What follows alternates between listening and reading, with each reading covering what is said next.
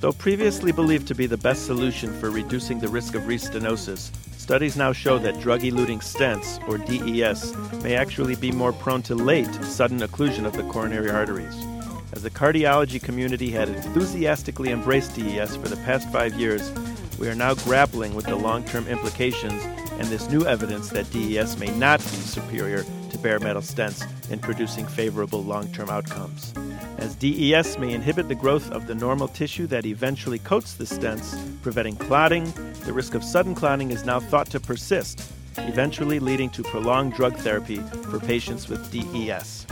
So has this technological advancement helped or hindered our ability to treat coronary artery disease? Welcome to the Clinicians Roundtable. I'm your host, Dr. Larry Kaskel. Joining me today to dive into the DES debate is Dr. Roxana Mehran, Director of Clinical Research and the Data Coordinating and Analysis Center at the Cardiovascular Research Foundation and Associate Professor of Medicine at Columbia University Medical Center.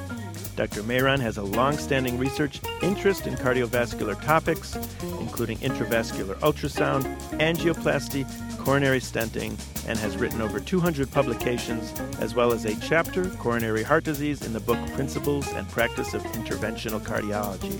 Dr. Mehran, welcome to the show. Thank you. Can you please help us a little bit and take us through the evolution of stent technology? How did we get from bare stents to DES stents?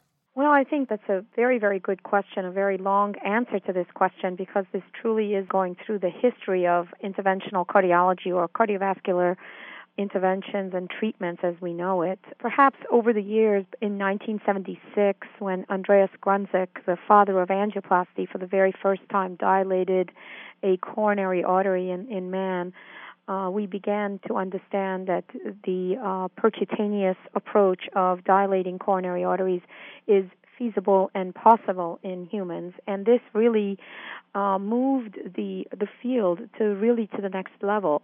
Dr. Grunzig and then many other, I would say, grandfathers or pioneers in the field of interventional cardiology took this to the next level in performing angioplasty in not just single vessel disease, but also in multi-vessel disease.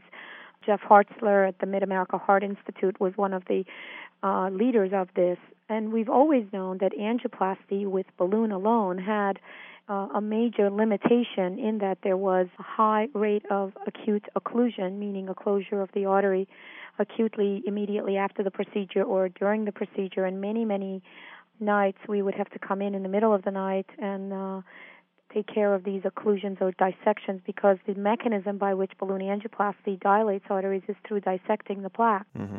It was very early 1990s that the coronary stent, the first coronary stent, the Cook stent, and then the Gianturco Rubin stent, and then, of course, the biliary stent, the Johnson & Johnson Palmos Schatz stents became approved in the United States when this metal cage was really used to dilate the artery and completely abolished the rate of abrupt closure that we were experiencing with PTCA.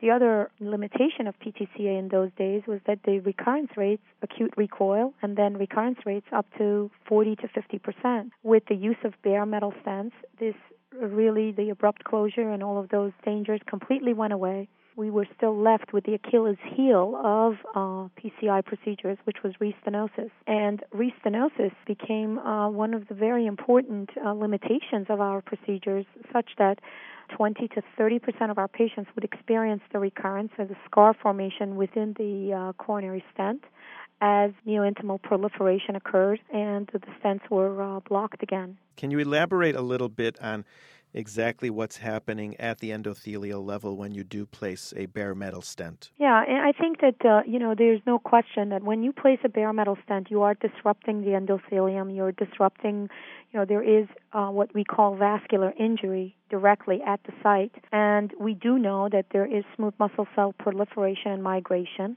and there is a response to this injury, if you will. And the response can be exaggerated in certain patients, like diabetes, those patients who have long lesions, small vessels, etc. We know with bare metal stents that the rate of restenosis is really directly proportional to the complexity of the disease, the length of the stents, how long the stents are, etc.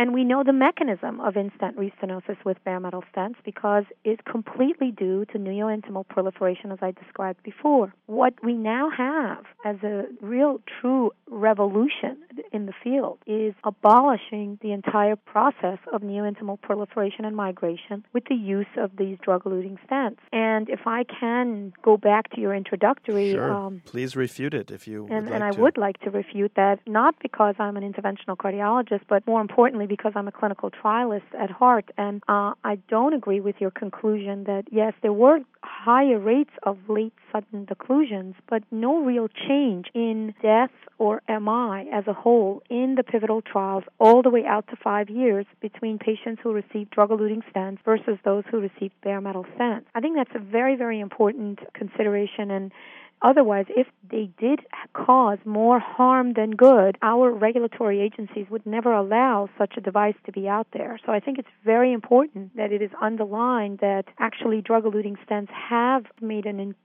very, very important impact on reducing or abolishing restenosis altogether. And for those clinicians, physicians, and patients who believe that restenosis is a benign process, I have you go back to the days of bare metal stents where we had patients with 20 or so procedures to treat their recurrent in-stent restenoses, and there were many, many of those, and that disease entity has been abolished, and drug-eluting stents have taken care of that. Now, I'm not saying that I do agree with your statement that after 5 years, we do have some evidence that drug-eluting stents have higher rates of late occlusion, very late occlusion beyond a year. But your statement that DES may not be superior to bare metal stents in producing favorable long-term outcomes, I think is not a true statement. And in fact, we have ample evidence that the composite endpoint of major adverse cardiac events, which include death, myocardial infarction, and revascularization,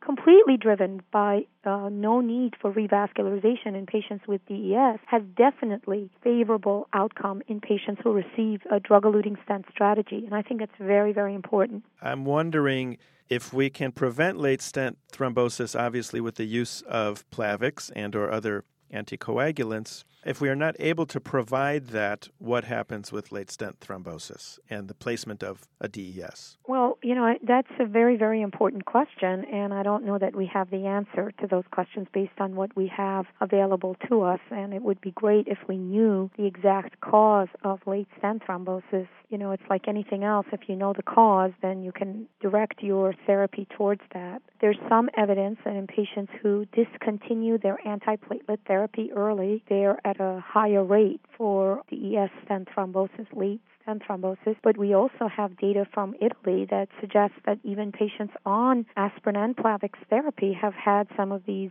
occlusions.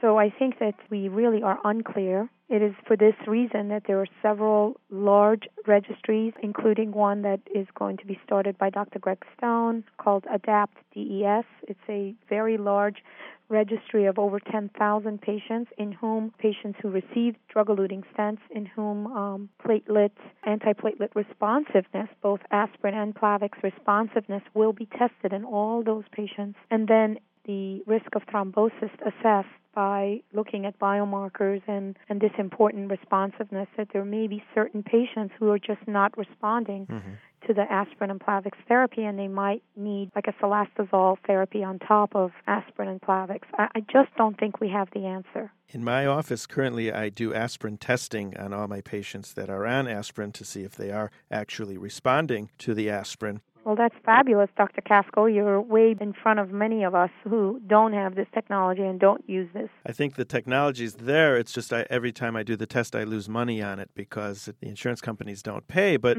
what I wanted to get at was about 25% of the people that are on aspirin are not responding to the dose they're on. And I would imagine it's very similar with Plavix and Plavix plus aspirin. So would it make sense from an economic standpoint to test everybody who's on aspirin and Plavix so that we don't have to worry about late stent thrombosis? As far as I'm concerned, a single life saved is worth all of that. I think that if we have tools to prevent stent thrombosis and we don't use it, well, then shame on us and shame on our society and our medical system. Because I do believe that if truly we have evidence that you test someone on aspirin and Plavix and they're not responding, you change their dose, they respond, and they're free of stent thrombosis, then we should be testing everybody and adjusting our therapy accordingly. The problem is we're not really there yet, so we hope to have studies to actually prove this point. I agree with you on that. Did you have a chance to either attend or read what came out of last year's World Congress of Cardiology in Barcelona? Oh, yes. As an interventional cardiologist and someone who runs clinical trials and is a practicing interventionalist, this was obviously a very important sort of time for us to take a look at what came out of there and the subsequent data that was analyzed according to scientific background rather than just looking at what's published in the literature and adding numbers. As you know, what was presented at the Barcelona meeting by Dr. Kamenzide was really not a true reflection of what really had taken place. He just combined numbers and came up with a cardiac death and Q-wave MI combined endpoint. Certain studies should not have been pooled. There was not enough follow-up. In certain studies, there was only 1 year. Others, there was 2 or 3 years. And you can imagine that the data was not really poolable, but yet it was pooled and presented, and it did bring out all of this. I think that whether what was done was right or wrong or scientifically correct or not, which it wasn't, but I think that after review of the data with 5-year data, with a true meta-analysis performed by independent data centers with independent statisticians outside of the companies, there was evidence, as you suggested, that there was more very late occlusions in patients who had drug-eluting stents. When we say more, we're saying 5 versus 0 in the Sirius trials in the CIPHER and 9 versus 2 in the TAXUS trials. One of the big glitches to that, and the reason why it was great to have the same definitions applied for both of TAXUS and CIPHER trials, was that one of the things that was as part of the protocol is that if you had an occlusion or restenosis and you got treated with something else, then you got taken out of the analysis. So what we call primary versus secondary revascularizations. And the Academic Research Consortium had gotten together way before any of this data had come out and had come up with a standardized definition for stent thrombosis. And if those definitions are applied, you no longer see any kind of a difference between a DES strategy versus a BMS strategy. So I think it's important, again, to point that out as well. Well, I want to thank our guest, Dr. Roxana Mehran, who joined us today to discuss the implications of drug-eluting stents. You have been listening to the Clinicians Roundtable on ReachMD XM233, the channel for medical professionals. For comments or questions or suggestions, please email us at xm@reachmd.com. Let us know what you're thinking, if you're enjoying the shows, if there's anything we can do better to serve you. Thank you for listening.